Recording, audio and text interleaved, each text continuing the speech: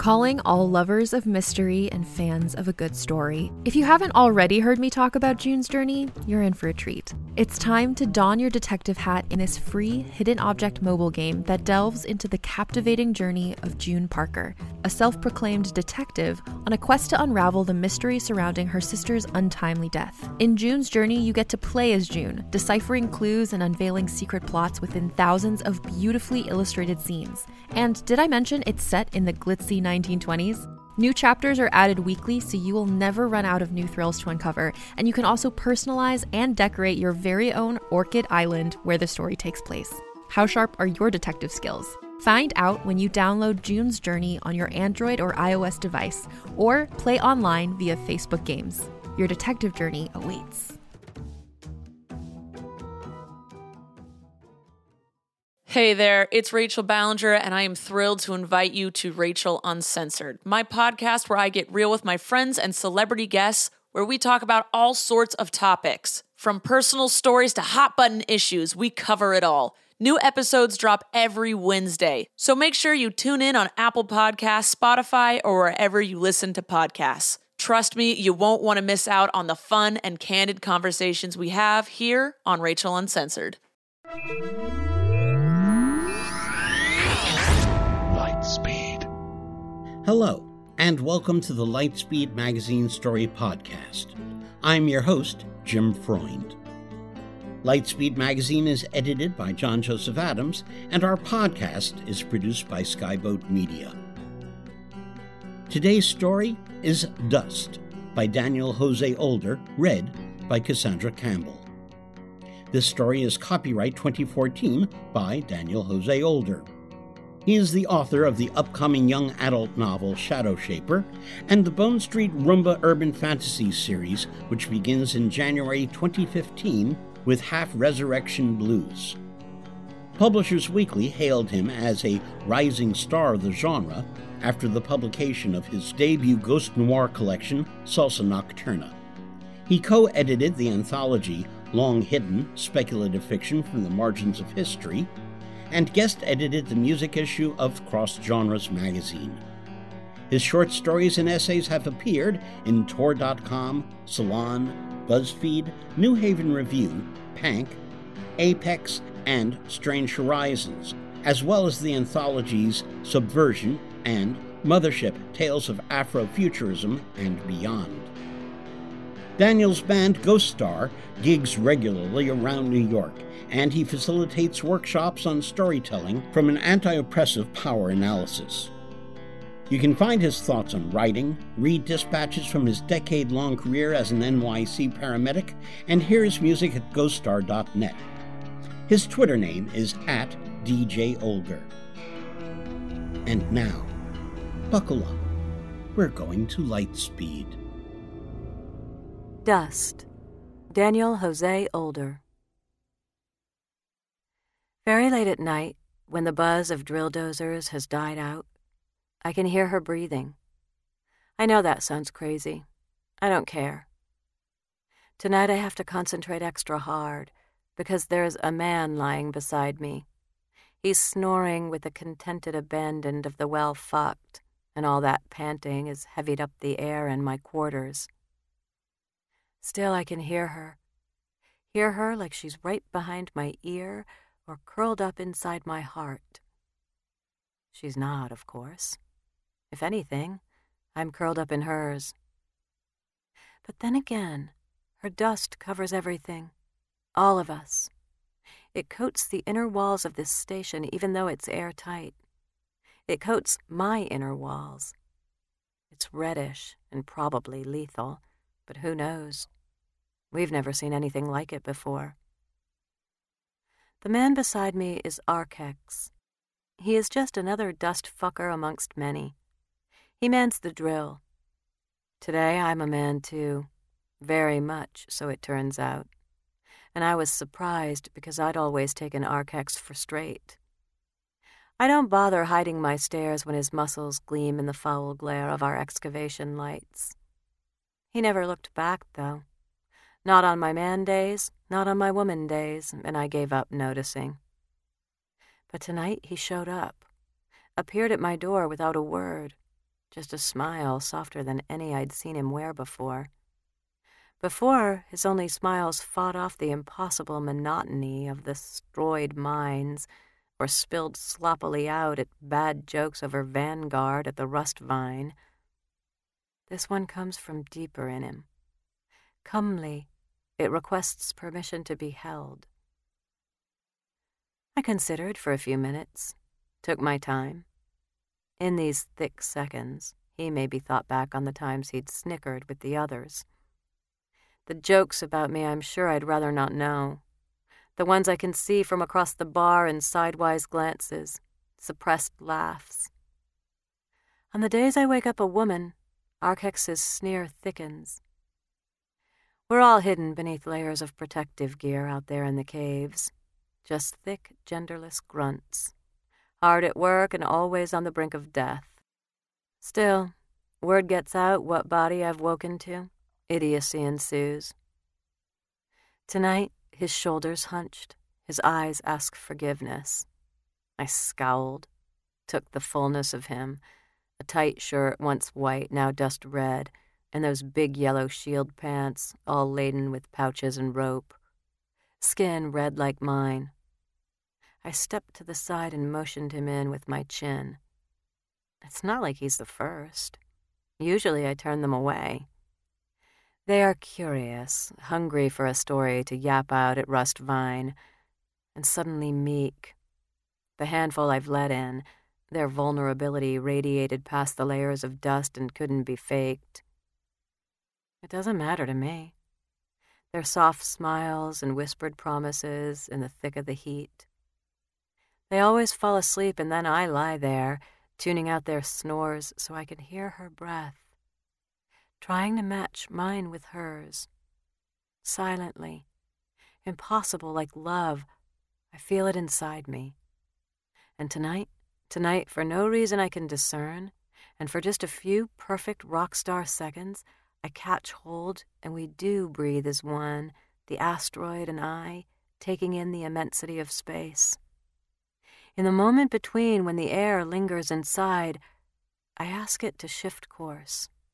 I don't ask, I plead, because time is running out. Swerve, goes my prayer. One word, swerve.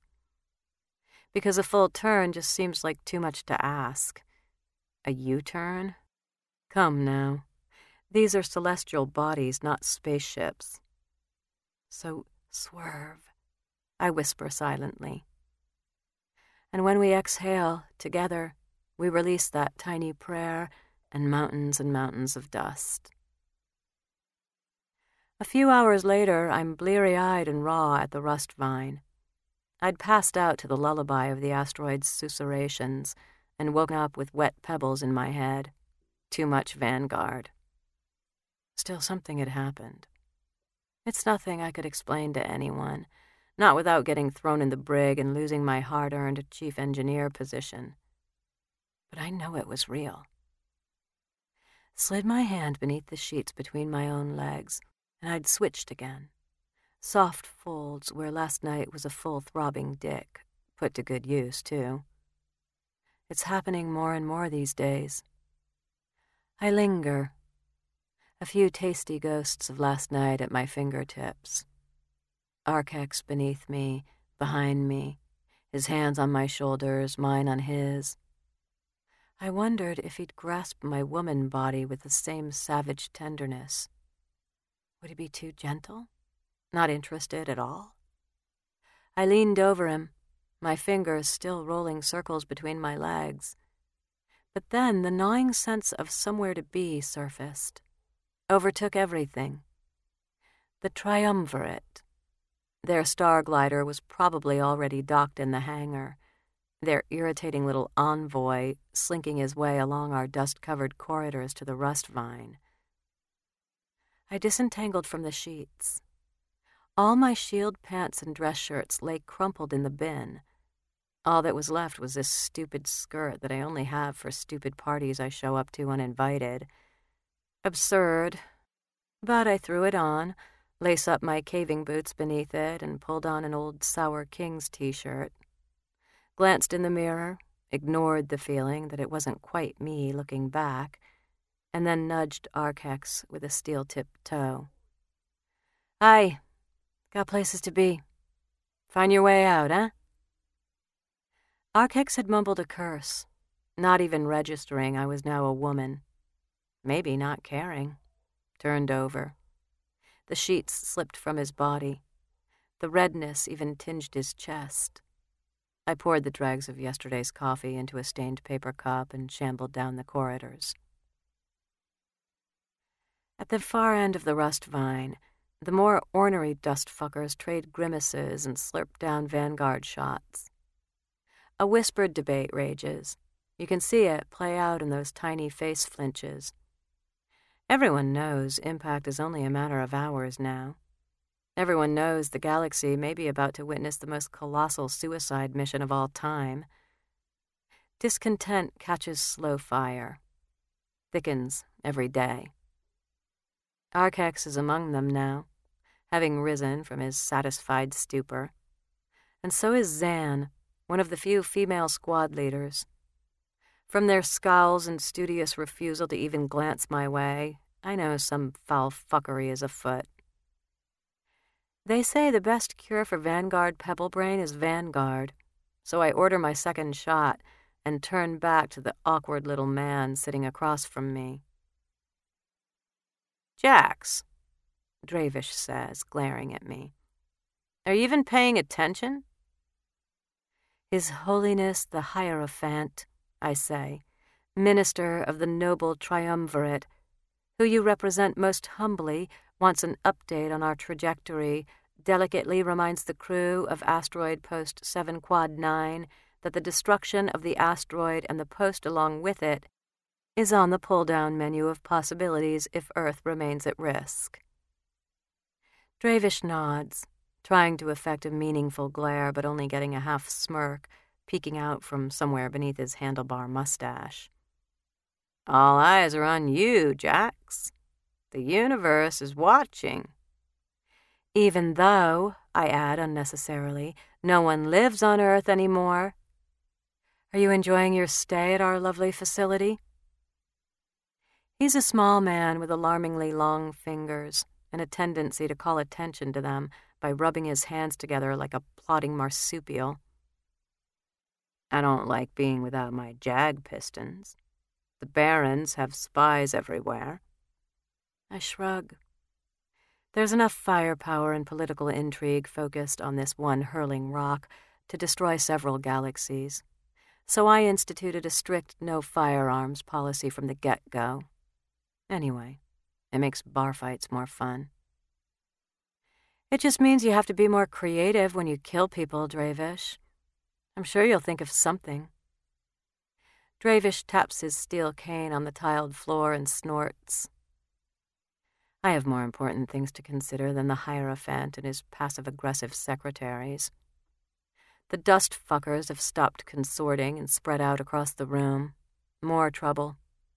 Beyond all that, I still carry the memory of that perfect clicking into place earlier, when our breathing became one. "There's something else, Jax." Annoyed that I'm not looking at him, Dravish fiddles his fingers faster against themselves. A murmur ripples through the rust vine. Someone unusual has just entered, and the denizens accumulate to catch a glimpse. My shot arrives. "What?" I throw it back. "The Hierophant sent his daughter along with me." I spit the shot back into the glass. "Maya?"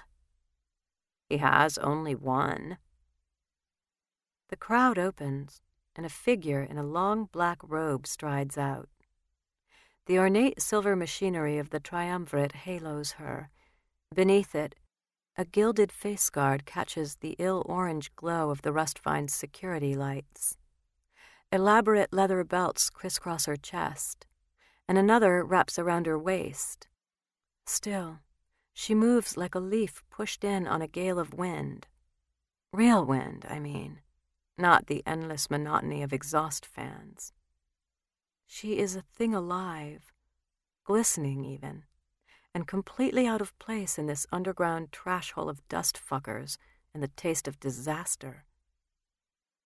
Moving effortlessly, she sits. I put a hand-rolled garafuna in my mouth, light it. Dravish mumbles something and finds somewhere else to be. The face guard emits a mechanical sigh, lifts, and there's Maya, smiling like a jerk. Smoking is bad for the environment. I exhale a ringlet and take in her face. It hasn't changed much since the academy days. Maya has 3 moles reaching like Orion's belt from the edge of her mouth to her right eye. That's the eye that's always squinting, just a little bit, like she doesn't quite believe you. It's the gap between her 2 front teeth that gets you, though. You can't miss 'em, those big old teeth. And whenever she lets that grin loose, the gap reaches out to you and says hi. She has pudgy cheeks, too, like a brown girl version of those horrible little dolls the chemical barons distribute to make us all forget how they flooded Earth. Except the dolls are heinous. And Maya is stunning. You know what else is bad for the environment? I take another drag, exhale. Blowing up people's asteroid homes. She scrunches her face. It's not your home, it's your job. It's a busy season. I keep having to sleep at the office. Is that why I haven't seen you in 2 years? I shrug, tear my eyes away from her face. I'm not hard to find. The rust vine has settled back into its regular banter. Filthy, dust-covered men mutter their dust-covered prayers to each other, sip Vanguard till everything tastes like oblivion, which is slightly less bitter than disaster. Directly across from me, Arkex hunches over the bar. A few seats away, Zan mutters to one of her men. As an opening gambit, I'd say you'd softened some since our act days. I look back at Maya, scowl, look away. You want a drink? Really, Jax? People change. You could be a regular heathen like the rest of us now. I don't make assumptions. A simple no thank you would do. But why pass up a chance to annoy you? Finally, I allow a smile out. She's been demanding one since she sat down, and I've never been able to say no to her. She sits back, releases the gap-toothed grin. See now? There it is. Shut up, Maya. A few tables away, Dravish eyes the bar. He sees it, too, the small ways that men move when their bodies teeter on the brink of violence, the stiff backs and forced stillness. Dravish's long fingers caress the empty air above his holsters. Anyway, you were telling me what you'd discovered, Maya says. I laugh, swig from the bottle of Vanguard that just arrived. Hardly. Hardly discovered anything, or you were hardly telling me? Both? Neither. Jax. I peel my eyes from goings-on at the bar and meet hers. Maya, how much time is left? Before impact? She nods. I'm familiar with this wide-eyed face of hers. It is used for pleading. Depends. The wide eyes narrow. This is when Maya doesn't get what face number 1 had quietly demanded. She used to make this one a lot in close combat class. It's not a bluff. Maya was the only student to make it through the academy without a single point being scored off her, and she hospitalized a few of the biggest grunts along the way. Hours, I'd say. Less than a dozen. Assuming Earth doesn't suddenly jump out of its regular orbit, and assuming 7 Quad 9 doesn't change course by itself. Maya eases out of her attack face, raises one eyebrow. Is that even possible? Literally, at this moment, and I'm not being coy with you at all, anything is possible. This is a test, I raise my eyebrows when I'm done. Maya's face can do so many things right now, and each will be a message. She hunches her shoulders and leans across the table, a conspiratorial smile across her face. The ever-squinting eye squints tighter. Go on. I think I can get it to swerve. I say it very, very quietly. Now both eyes squint. The smile fades. Oh, I know I can. I hadn't meant for that to come out. That information is a surprise even to me. The Vanguard may have taken the wheel at this point. How? You're rigging up an engine of some kind? You don't give updates, Jax. This shit matters. I shake my head. No engine.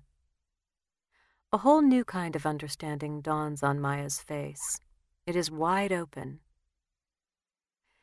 There is no precedent for what this is. The dust matches nothing we've seen.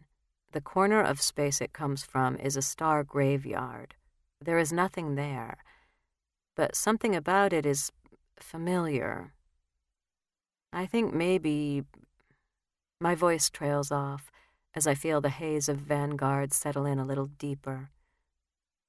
Maybe. Well, look, the Triumvirate wants to study it too, but you're talking about a matter of hours. Study until it's a threat and then destroy, huh?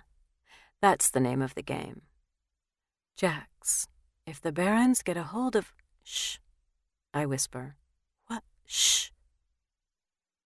My eyes are closed. Purple and green blobs dance across the darkness. I block out Maya's gnawing impatience, concentrate on whatever it was in the air that just caught my attention. It's quiet.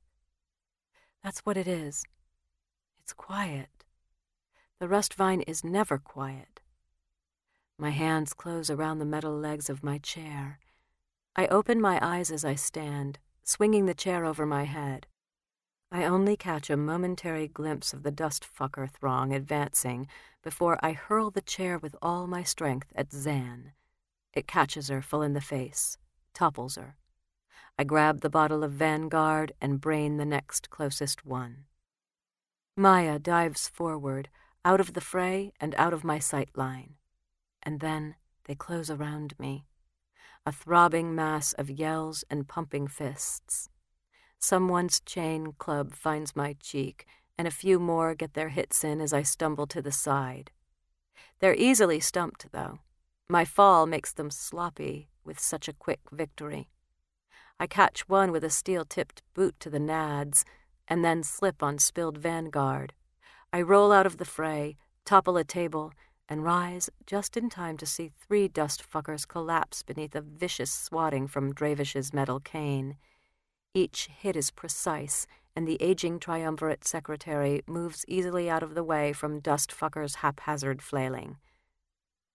I'm tensing to launch into the throng when Dravish stops moving. His cane clatters to the ground, and a rusty metal shaft pokes out of his chest. Zan's face appears behind Dravish. She's bleeding from where she caught the chair with her face. "Kill the faggot middling in his triumvirate bitch friend," she says into the sudden silence. "And then we take the stroid." Dravish sputters. Blood speckles his elegant mustache. Then he drops. The dust-fuckers turn to me. I have the Vanguard in my hand still, and my stupid skirt on. And I'm tipsy. I smash the bottle on the floor and hold up the business end. 2 of the bigger guys come swinging forward. And then, for a millisecond, everything goes bright white. A bang so loud I can feel it inside my brain shatters the air around me. I'm ducking when the second one erupts. Zan and another dust-fucker lay hemorrhaging in front of me. The others have all scattered for cover. "Come on," Maya says. Smoke rises from the jag piston in her hand. She doesn't even look fazed. "You," I stutter. "Come the fuck on." I've never stopped loving this woman. When we first carved our way onto this asteroid with drill-headed subterranean tanks and dynamite, we didn't know there were actual canals reaching through the thing. It'd be rock, rock, rock, and then nothing. And the nothing was deep enough to crash a few of our best drill teams. Maybe 24 dust fuckers got crushed or incinerated before we figured out we could build the outpost along the natural corridors instead of going against them. Now reinforced steel lines the canal walls and wraps above them, creating wild, windy corridors that dip and circle through the asteroidal bowels. Red dust stains every surface, a mottled, ever-growing paint job that no one knows how to keep at bay. "You have a jag piston," I say. We're both panting, working a quick, careful path through the tunnels. The overheads cast grim specters of light, divided by darkness. "I saved your life?" I know, I wasn't complaining. I'm sorry about Dravish. The corridor winds around a sharp curve, becomes dim. We stop and breathe. Maya shakes her head, one arm leaning up against the wall. "Dravish died doing what he loves the most." A clamor of boots and angry voices echoes down the corridor. "My room," I say. "I have a codex. We can get a message out to your people." Maya doesn't follow me, gazes instead down the hallway behind us. "The chemical barons have someone down here. They've infiltrated the dust fuckers." Wouldn't be surprised. They've gotten so irritable from so much of the same. Makes them easy to rile up. And that fight was more coordinated than I've ever seen them. That and the imminent collision with Earth. You could see how they might have a pretty decent gripe. Anyway, Zan was probably in on it. But there's someone else, too, from what we can tell. She's right. My mind begins cycling through faces. But part of me already knows. If the Barons take control of the Stroid, they can weaponize it, and then, well, game over, so to speak. I just shake my head. It wasn't enough fucking up Earth. They gotta ruin everything else, too.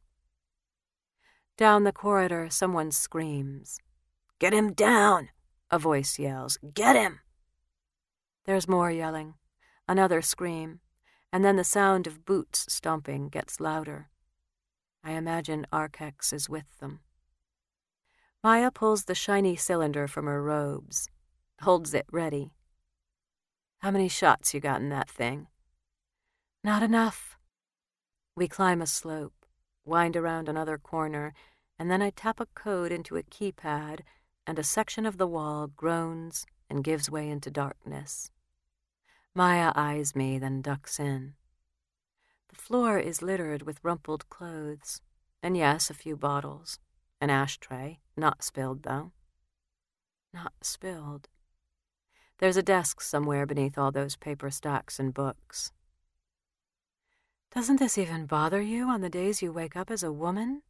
Maya says. I sneer. "You're simplistic ass. I'm even messier on my woman days. Anyway, look." Wires snake out of a brand new hole in the wall. He took my codex and the damn mount I'd charged it with. "Who?" "Arkex, the chemical baron's man underground." "Howdy?" By way of an answer, I look at the ruffled sheets on my cot. Maya shakes her head. "Oh, Jax." Occasionally, I make very reckless decisions. But we don't have time for you to browbeat me at this moment. They're sure gonna head straight for my den. Maya's mouth wrestles with a retort, but she stays quiet. If we go out into the corridor, we're done. "Where then?" "Up." For a few minutes, the only sound is our knees and elbows clanging along the corrugated metal duct and me panting and wheezing. Then we stop, and when I catch my breath, I light a garafuna. Maya just rolls her eyes. "I know," I say, "and I'm not interested." You don't think they'll smell it? They're already probably crawling through these pipes trying to get to us. I shake my head, take a drag in a nonchalant kind of way that I'm sure drives Maya up the wall. They don't know I have an entranceway through my room. They're scouring the corridors, and there's plenty for them to scour. Well then, what now? I point down. The hangar's right below us. They're going to check it. Then we put you on your ship and send you on your way. You're not. Far away, someone yells. A metal clanging echoes its way through the vast open space beneath us. We wait. Nothing happens. We wait. Do they care here? We have our backs against the opposite sides of the duct. Our bent knees form an M shape in the middle of the passageway. I give her a look. I know what she means, but I want her to say it. About, you know. Of course, I relent. I don't have it in me to play games with people's discomfort, after all. They're quieter about it than they were at the academy, of course, but only because I'm in charge here, and they don't try to study me here like they did there. No more pee samples and blood draws. Here they just glare and mutter. I shut things down quick with a few nasty scuffles at the rust vine, and everyone got into place. You always were quick to clobber a fool that stepped out of line. I shrug, look away. Survival. Maya stares at me. I feel that glare burning into my cheek like laser beams. And I think maybe she kind of understands. So I look at her. Those eyes have gone wide again. They want something. Her lips are slightly parted, those round cheeks illuminated by the dim light strips along the duct. Framed by her robes and the triumvirate crown, Maya's face looks like the moon. I realize how long it's been since I've breathed fresh air, felt the embrace of the night instead of the air conditioners and vent systems. More than a year, I say. What? Been on this thing. Ah. Your face. What about it? Reminds me of the moon. I've never said anything like that to Maya. I don't say things like that. I think them. Sometimes, on nights drenched in Vanguard and the loneliness of life on an asteroid, I write them on sprawling messages on my codex, put her communique address in the to field, and let my finger hover over the send button. Then I delete them and troll whatever porn the dust fuckers are posting till I pass out. Maya doesn't smile, doesn't even move, and my stomach clenches. I don't look away, though.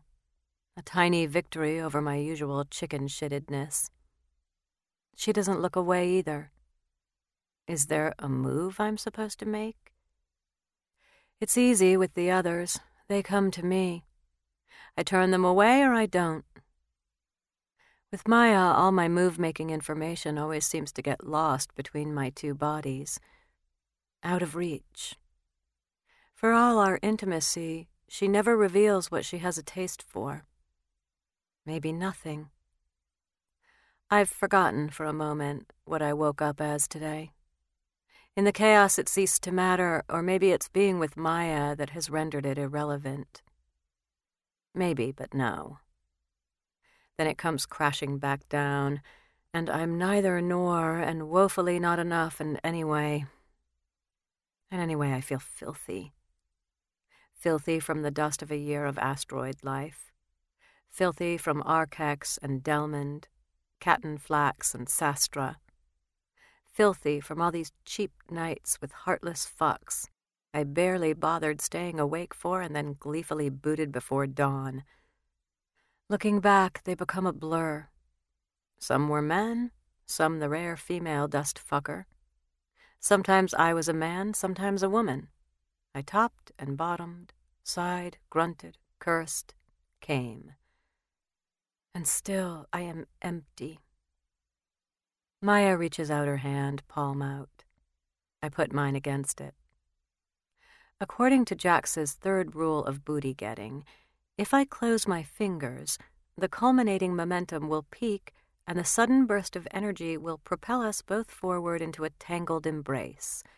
Layers will slide off easily, like all along our bodies had been begging to be naked together. And together we will float slightly above the corrugated steel as our belts and boots dance through the air away from us. My fingers will find their way inside her, and hers inside me, and I will hear the asteroid breathing like it does when it's very quiet late at night. I don't close my fingers, though. I close my eyes. I hear her long breaths. They let me know she's in this moment, too. Her heart beats through her palm. Beneath that, I hear something else. The asteroid breathing like it does when it's very quiet late at night. And then, just like that, Maya's breathing falls away, and there is only the asteroid, and our breath is one. I keep my eyes closed because if I think too hard, if I allow the rest of the world in, everything will shatter. Our breath is one, and I let the tiny prayer erupt from me. Swerve. But this time, instead of another breath, there is a tremor. Somewhere, far, far away, Maya says, "What was that?" Swerve. The world trembles, a lover on the brink. Swerve. Not pleading this time, a command. Another shiver erupts. Maya yells, but me? I'm smiling. I exhale, the asteroid exhales with me. Because inside me there is dust. It coats my lungs, my heart. It heeds me. And inside the asteroid there is me, tiny, complex, and alive with desire. We breathe as one. Jax. Maya's eyes don't ask for anything now. They're wide, yes, but not with pleading. Her jag piston glares out at me from her robes. I cock my head to the side, frown. You never came to negotiate. No. The sit-down was a ruse. Well, I did want to speak to you. One of my eyebrows goes up, the skeptical one. I can't help it. But I knew you wouldn't listen. The triumvirate has given up on the asteroid. Long ago. I'm the only thing keeping them from blowing it, and you're the only thing keeping me from keeping them from blowing it. I'll be that. Jax, you're coming off this thing with me, and we're sending a transport for the dust fuckers. If the chemical barons get a hold of it, they won't. They were a bar fight away from doing it just now. And if you can't divert the thing before it hits Earth, come. Jax, what just happened? Come with me. I'll show you. Maya doesn't lower the gun, but ever so slightly her face relaxes. Tears slide down the round cheeks, her jawline, her neck. Instead of kissing them away, I stand, smile, help her up. I'm sure I'm glowing. Or maybe it's the dust that covers my body, the dust that marks places on Maya's body I have touched. She removes the paneling and climbs down a ladder into the hangar. More yelling erupts from somewhere, not far away. I can't tell if it's celebration or anger. I don't care. The hangar dwarfs everything. We are two tiny specks crossing beneath its cavernous void, darting between the landing gear of dust-covered transporters and armored drill-dozer wheels to the triumvirate's sleek star glider. It's already slightly reddened from its brief stay here. In the small cockpit, she turns to me and is about to speak when a codex crackles to life right beside us. Triumvirate Station 75 to Harpsbringer, copy. Maya's jag piston is already out and directed at the cockpit storage closet when the door swings slowly open. I roll my eyes. Don't shoot him. Arkex is crying, cradling the codex, hemmed in by tubes and wires like some pathetic saint in a box. Last night wasn't just about this, he gurgles. I'm sorry. What did they give you? I ask. They promised me they'd get me off of here. Said we'd crash into Earth if I didn't. Triumvirate Station 7-5 to Harpspringer, do you copy? The codex crackles. We have an urgent message. Do you copy, Harpspringer? I put out my hand and Arkex gives me the codex. This is Harpspringer. Be advised, your course has changed, Harpspringer. Repeat, your course has changed. New coordinates take you outside of the Earth's gravitational pull. In the background, I hear celebrating. Cheers go up around the ship. Arkex has tears streaming down his face. Maya just shakes her head. I give Arkex the fuck-off look, and he stumbles off the ship in a hurry. I'll deal with what needs to be dealt with later. So, Maya says. So. Don't look so pleased with yourself.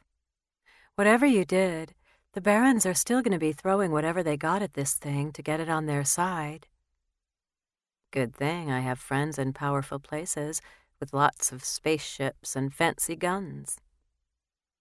We'll see about that. Then we pause, and the moment becomes thick between us. I breathe deep. The asteroid breathes with me, and I let the moment slide away, because there will be another, better one in the not-too-distant future. Right now, though?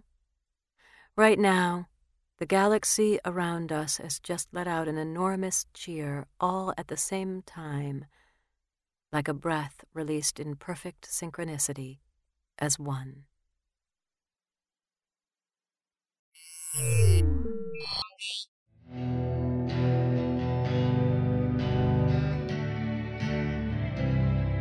Welcome back. You've been listening to Dust by Daniel José Older, narrated by Cassandra Campbell. We hope you enjoyed it. If so, please help spread the word by leaving a review or rating at iTunes or the social media venue of your choice. Lightspeed Magazine is edited by John Joseph Adams. If you are not already a subscriber to our Hugo Award-winning magazine, check out our many options at lightspeedmagazine.com/subscribe. Skyboat Media, the most respected independent audio production team on the West Coast, produces the stories for this podcast. They are headed by the Audie and Grammy Award-winning narrators Stefan Rudnicki and Gabrielle DeCure. Check out their website at skyboatmedia.com. Music and sound logos are composed and performed by Jack Kincaid. Post-production for Lightspeed is in association with yours truly. Our audiobook story collection, Lightspeed Year 1, includes all of the podcasts from our first year. It is available at audible.com as well as downpour.com. Just search for Lightspeed, and you're on your way. This issue is sponsored by our friends at Tor Books. This month, be sure to look for Silverblind by Tina Connolly. Learn more at tor-forge.com. This podcast is copyright 2014 by Lightspeed Magazine. Thanks for listening. That's all for now. See you on the Bitstream. I'm Jim Freund wishing you cheers from all of us at Lightspeed.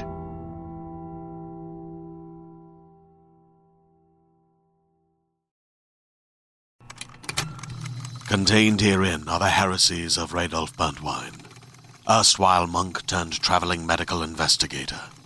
Join me as I uncover the blasphemous truth of a plague-ridden world, that ours is not a loving God, and we are not its favored children. The heresies of Radolf Burntwine, coming January 2nd, wherever podcasts are available.